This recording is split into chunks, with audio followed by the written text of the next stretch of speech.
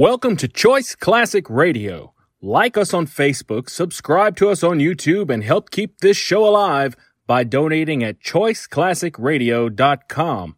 For more of your favorite old-time radio shows, join us on our companion podcast, Choice Classic Radio Detectives, where we bring to you tales from the greatest detective shows the golden age of radio had to offer. And now, with 526 episodes broadcast from 1941 to 1952, we bring to you The Inner Sanctum Mystery.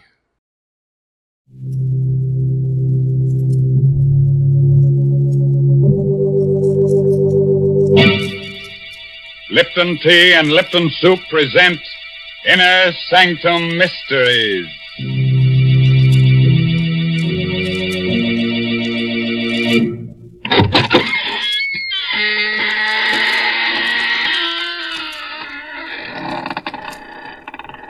Good evening, fiends. Friends of the Inner Sanctum. This is Raymond, your host, inviting you through the squeaking door. Don't hesitate. Come right in. Oh, it's a bit dark. Careful, don't brush up against that skeleton. Oh, he's quite harmless, I assure you. He's only the skeleton in our closet come out for a bit of air. The idea of a skeleton coming out for air. Such nonsense. Oh, you mean because it's already so well ventilated? Oh, how do you do, Mary Bennett? Hello, Mr. Raymond. Now, you tell me truthfully, is there a family skeleton in your closet? Oh, yes, indeed. And what's more, we make no bones about it. But I'd like to really get him out of the closet. I need space to store my Lipton's noodle soup. What a silly thing to say. You know very well that Lipton's noodle soup comes in a tidy little package that takes up hardly any room at all. Oh. Fact is, Lipton's is convenient all the way around. It takes hardly any time to make, costs less, and makes lots more than canned soups. And when it comes to flavor, nothing can beat Lipton's. It's a grand, homemade-tasting noodle soup with a chickeny flavor. And, folks, Lipton's is just swimming with tender, golden egg noodles. It's like I always say, you just don't know how good noodle soup can be till you've tried Lipton's. And like I always say, tonight, put a tight hat on your head so your hair won't rise. And get ready to listen to No Coffin for the Dead. It's an original story by Emil Tepperman. And our star tonight is that famous radio actor, Les Tremayne, who plays the part of Tom Archer. Along the swanky East River Drive, all is quiet, except for the footsteps of two men who hurry toward one of the many tall apartment houses. Let me introduce you quickly to these two men before death strikes out at them. The man on the outside, the tall, blonde man, is District Attorney Tom Archer. The other one, the lean, dark-haired fellow, is Tom Archer's assistant, John Frayne. Tom's really worried about something. I'll walk you to the door of your house, John. I don't like your being out alone this late at night. Whoever's been sending you those threatening letters isn't John. Look out, John! That fellow in the alley with a knife. Look out! Drop that knife, you! You've killed him. You've killed John Frayne. No! Keep back, you! No! With that knife, you don't! No! No, don't stab me! The devil killed John Frayne. Stabbed me. I'll remember his face if I ever see him again. I'll remember.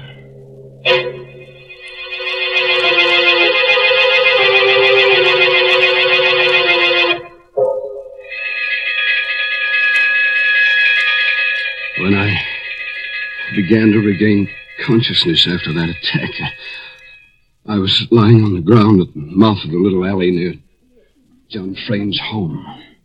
A fussy little ambulance intern had just finished working over me. There was a small crowd around me, and I glimpsed the face of Detective Inspector Lambert just behind the intern. There. Feel better now, Mr. Archer? How is he, Doc? How about got him fixed up, Inspector Lambert? I think he'll be all right. He's conscious now. Can I talk to him? Yeah, but better not move him for a few minutes till the shock wears off. How are you, Mr. Archer? Oh, pretty good. I feel like a mummy with all these bandages. Yeah, both hands. What did they do? Jump you with knives? Oh, we were passing the alley. John and I... John? What happened to John Frayne? Speak up, Inspector. What happened to John? Now, take it easy, Mr. Archer. John's dead. They got him in the back. Right through the heart. Oh, merciful heaven. John? Did you get a look at the killers, Mr. Archer? Could you identify them? Well, there was only one man. He came out of the alley. He stabbed John, and then he swung at me. I didn't have time to go for my gun, so I caught the blade in my bare hands. He ripped the knife away and stabbed at me I don't know how many times. 6 stab wounds, Mr. Archer. You're darn lucky none of them hit a vital spot. That was a brave thing, grabbing the knife with your bare hands. Probably saved your life.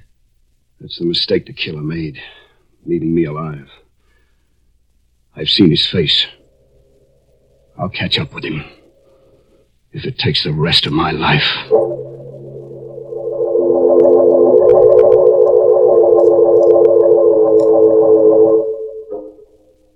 I was a bit shaky on my feet when Inspector Lambert and the intern helped me up. But I insisted on going over to where the body of John Frayne lay, covered with a white sheet. And then I saw Susan, leaning against the great comforting bulk of old Mrs. Hogan, her housekeeper. She was looking down at the shroud that covered her husband's body. It was God's will, Mrs. Frayne. Susan. Oh, Tom. Tom, I can't believe it. John. Be brave, Susan. John's dead. Nothing I can say will replace him. Have you any idea who the murderer is? I saw his face for a moment, that's all. But I'll recognize it again, I'm sure. Mr. Archer, here's something we found in the alley. What is it, Inspector? Looks like the charm off a watch fob. It's broken off. A charm? Well... You recognize it, Mrs. Frayne? Oh, no. No, it can't be. It can't be. No, of course not, Susan. There are hundreds of watch charms like this one. What is it, Mrs. Frayne? That watch charm is... My younger brother, Peter, wears one just like it. Oh? Oh, nonsense, Lambert. You can buy those in any jewelry store. Besides, I saw the killer's face. It wasn't Pete. Mrs. Hogan. Yes, Mr. Archer? Please take Mrs. Frayne upstairs now. That I'll do. Come along, darling. I'll see you later, Susan. Oh, please stay here, Tom. You're hurt. All those wounds. I'll be okay. Right now, I'm going to go downtown with Inspector Lambert and look at pictures while that murderer's face is fresh in my mind.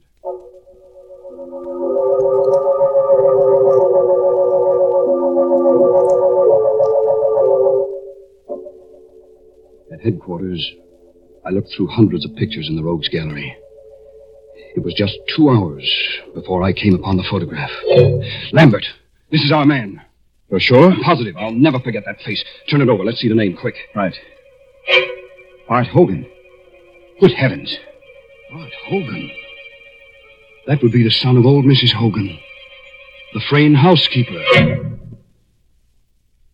Lambert and I both remembered the case of Bart Hogan. It went back 5 years before John Frayne had married Susan. Bart Hogan had lived with his mother, both working for Susan's father. One day, Bart Hogan had snatched up a kitchen knife and attacked Susan's father with mad fury. Only John's lucky arrival had saved the old man. John subdued Bart Hogan. The mad youngster had been committed to the state asylum for life. But he had escaped 7 months ago. Nobody had heard from him since then. Until tonight. Great Scott. So that murderous kid has come back after all these years to get his revenge. I'm going back to the Frayne house. I want to talk to Mrs. Hogan. You think she might know where her son can be found? Who knows? I'll talk to her anyway. By the way, Mr. Archer, Yes? while you're up there, suppose you just kind of check on whether Brother Pete has lost his watch charm.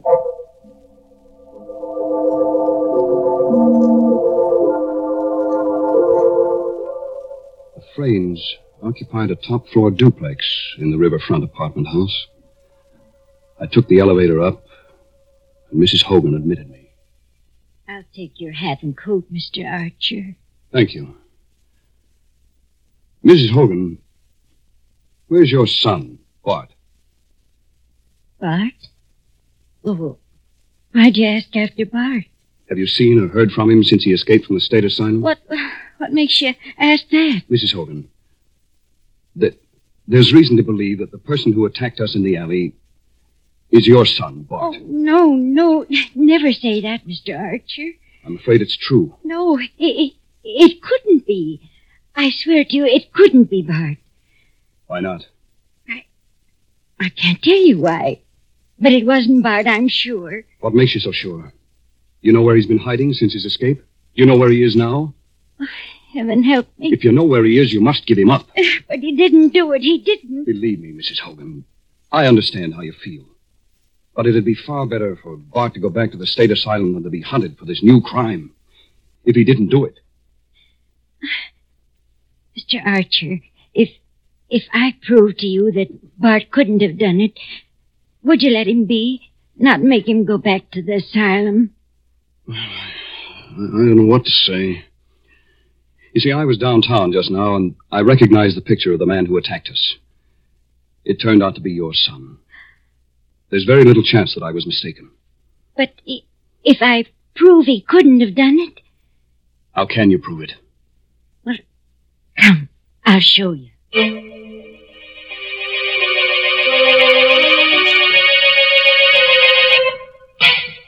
Her usually ruddy face was drained of blood as she led me up the stairs to the upper floor of the duplex, and then along the hall to her room. I always keep the door locked. Go inside, please. Oh, I don't see anything in this room, Mrs. Hogan. Well, over here, please, the closet. Is that you, Ma? Is that you? It's all right, Bart, darling. I brought a good friend. Good heavens. You've been hiding him here in this closet? For 7 months now. When he escaped from the asylum, he came here. I cleared out the closet. It just holds the cot. He lies in there night and day. Where's he, Ma? Why'd you bring him? What's he want? Don't be afraid, Bart. Mr. Archer won't hurt you. He wants to ask you some questions. Bart, have you been out of this room tonight? Out? Me? Not a chance. He tells the truth, Mr. Archer. Here, I'll pull the blanket back and show you the proof. There. Look at his legs. He was shot in both legs when he escaped from the asylum. I couldn't get medical attention for him, and the wounds never healed properly. I see. You must believe me now, Mr. Archer. Bart couldn't be one who attacked you, because, well, he'll never be able to walk as long as he lives.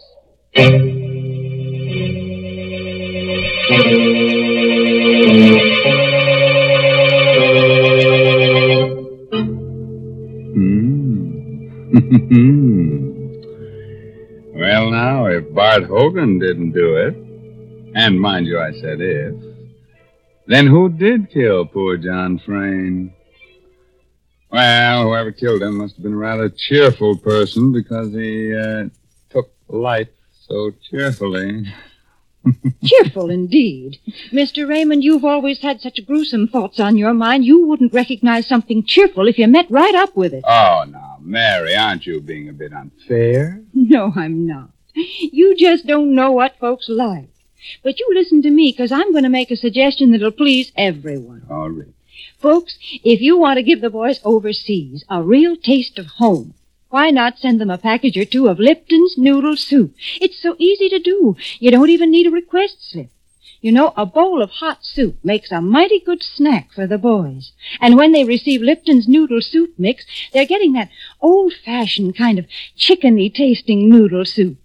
So send a package or two of Lipton's to your favorite serviceman. That's a terrific suggestion.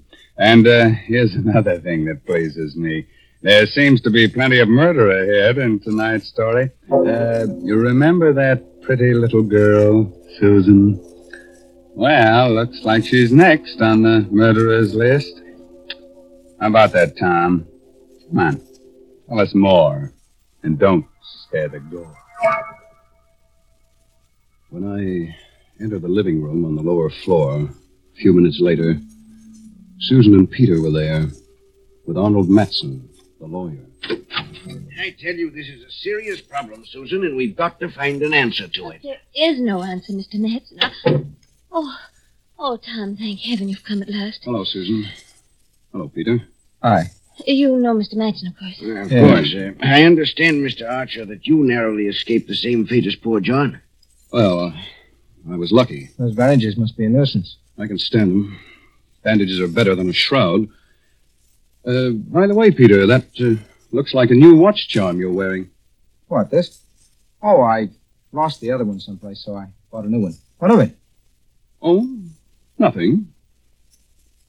Mr. Matson, when I came in, you were saying something about a serious problem. Exactly. As you know, Susan's father left an estate of $1.25 million in a trust fund to be paid to Susan on her 23rd birthday. Yes, I know. And she'll be 23 next month. But there's a proviso in the will, Mr. Archer. In order to receive the inheritance, Susan must be married and living with her husband on that date. Please, Mr. Matson, I don't want to talk about the money. Yes, but don't you see? You'll lose it all. The will distinctly says that you must be living with your husband. If not, then the money goes to 8 charities, except for $50,000 to Peter. I don't care. I don't care what happens to the money. Without John, it doesn't matter. Well, Peter, it'll be a break for you.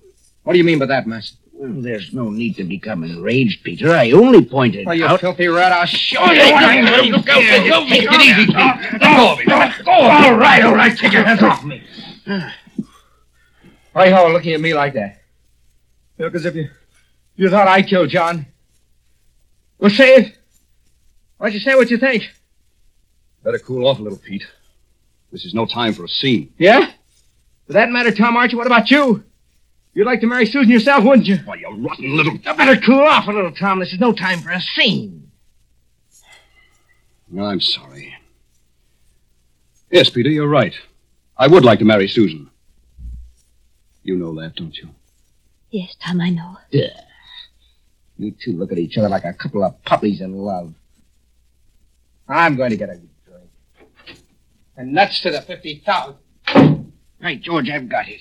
Got what, Mr. Matson? The solution to our problem. What are you talking about? That's it, don't you see, Susan? You can marry Tom Archer here, and then you'll be able to legally claim the estate on your birthday. Well, that's a pretty callous thing to suggest, Matson. Callous?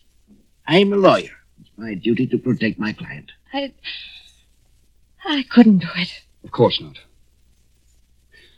Look here, Susan. Is there anyone else in the world who would benefit by John's death? I don't know.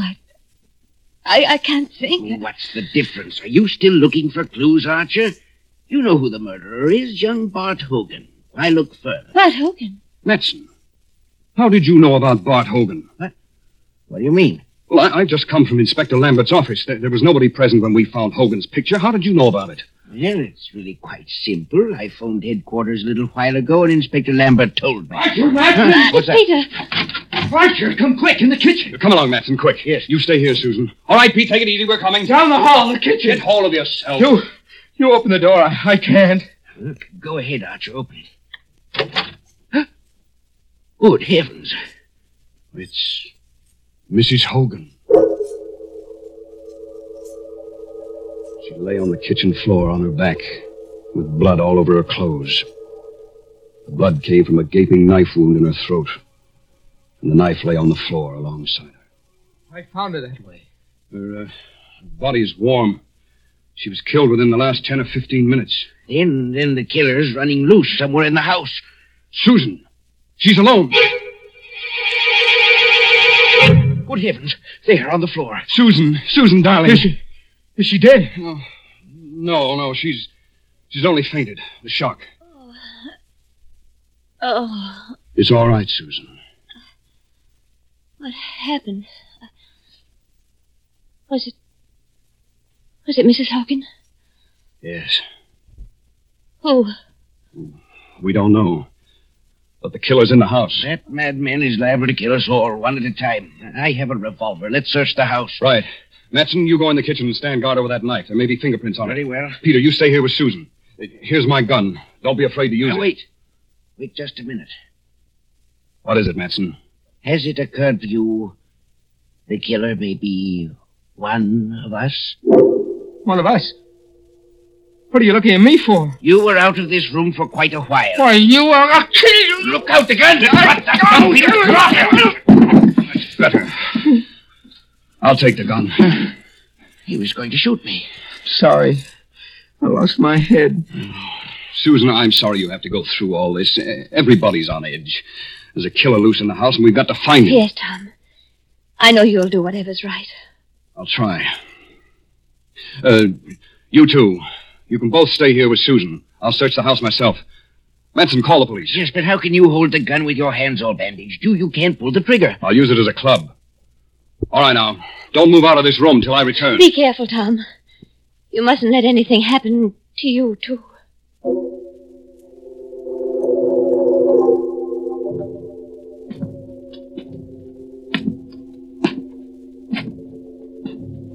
I went slowly up the stairs to the upper floor, gripping the gun by the barrel in my bandaged hand.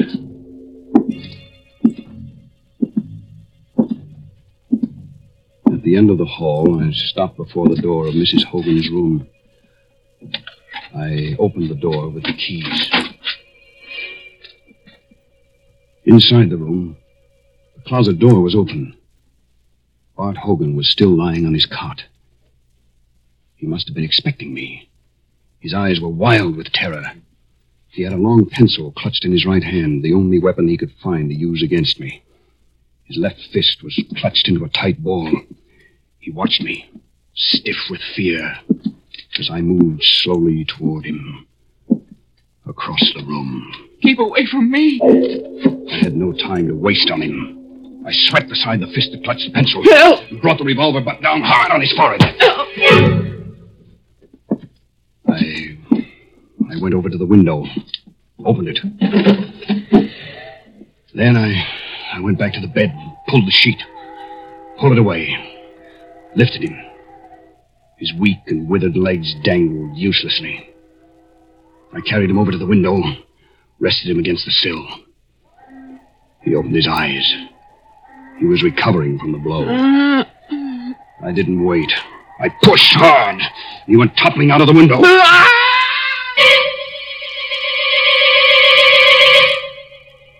I leaned over and saw the body strike against the 10th floor setback, then go hurtling into the air and smash down upon the pavement far below. There wasn't enough of him left to perform an autopsy on. They'd never know his legs had been no good, that he hadn't been able to walk. Everything would be easy sailing from here on. Susan would marry me to save the estate. $1.25 million. Oh, I'd been clever enough. When I called out that fake warning at the mouth of the alley, I myself stabbed John in the back. Then I slashed myself up. They'd taken my story at face value, Lambert and the others. I'd guessed that Mrs. Hogan was hiding Bart, but just as a precaution, I'd stolen Peter's watch chain and dropped it at the scene of the crime, in case I should need another suspect. But when I found Bart couldn't walk, it became necessary to kill Mrs. Hogan, too, for she was the only one who could tell the police that Bart hadn't been able to walk.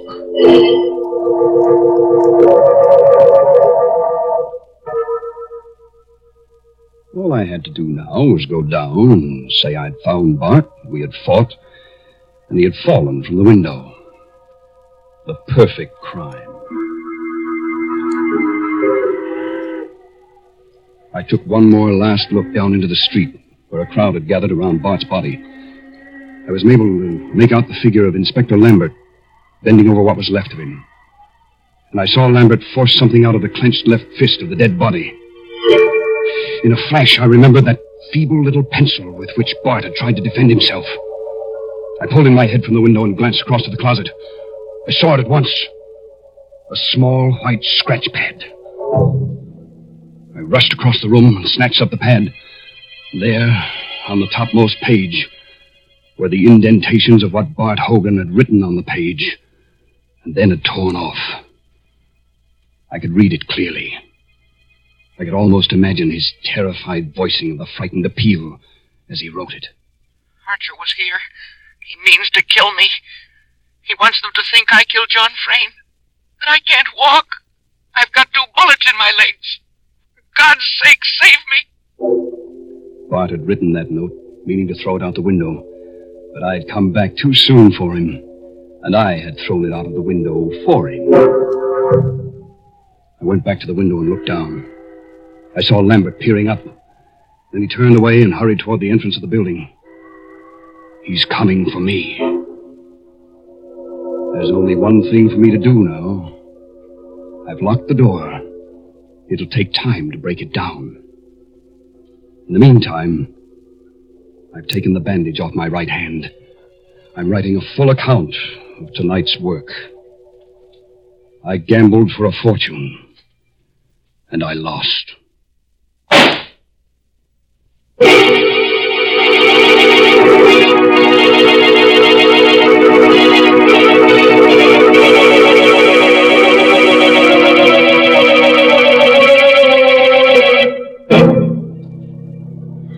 Oh, dear.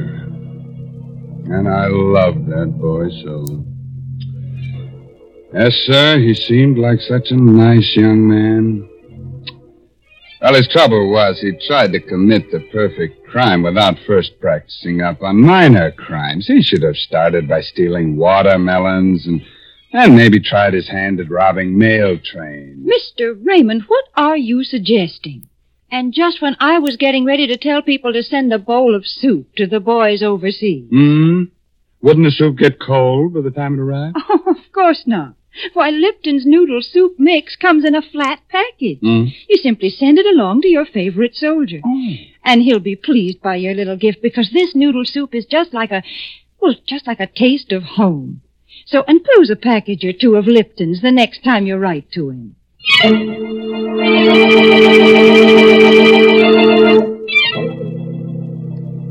Oh, gosh, I'm sorry you have to go so soon.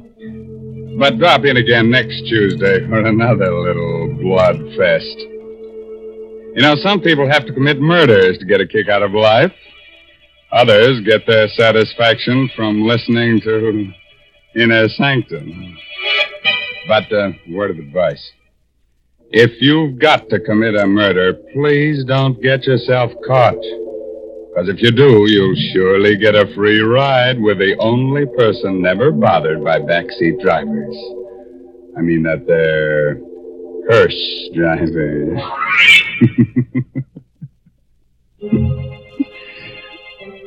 By the way, this month's Inner Sanctum mystery novel is A Time to Die by Hilda Lawrence. Now, I guess it's time to close that there squeaking door until next week when Lipton Tea and Lipton Soup bring you another Inner Sanctum mystery directed by Hyman Brown. So until then, good night. Pleasant dreams.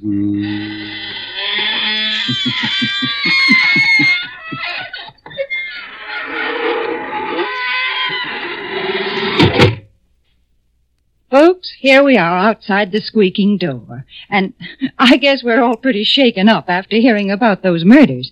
But I know just the thing that'll put us back to normal again. It's Lipton tea. Yes, a cup of that brisk Lipton tea would do just fine. And did you notice that word brisk? B-R-I-S-K. It's a mighty important word in tea language.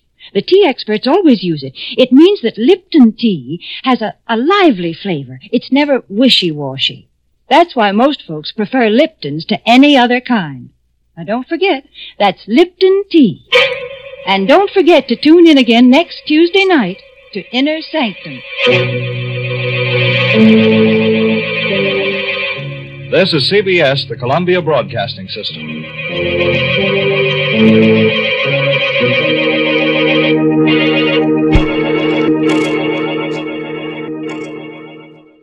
That concludes today's episode. We'd like to thank you and remind you to donate at choiceclassicradio.com. Remember, your donations make episodes like this possible.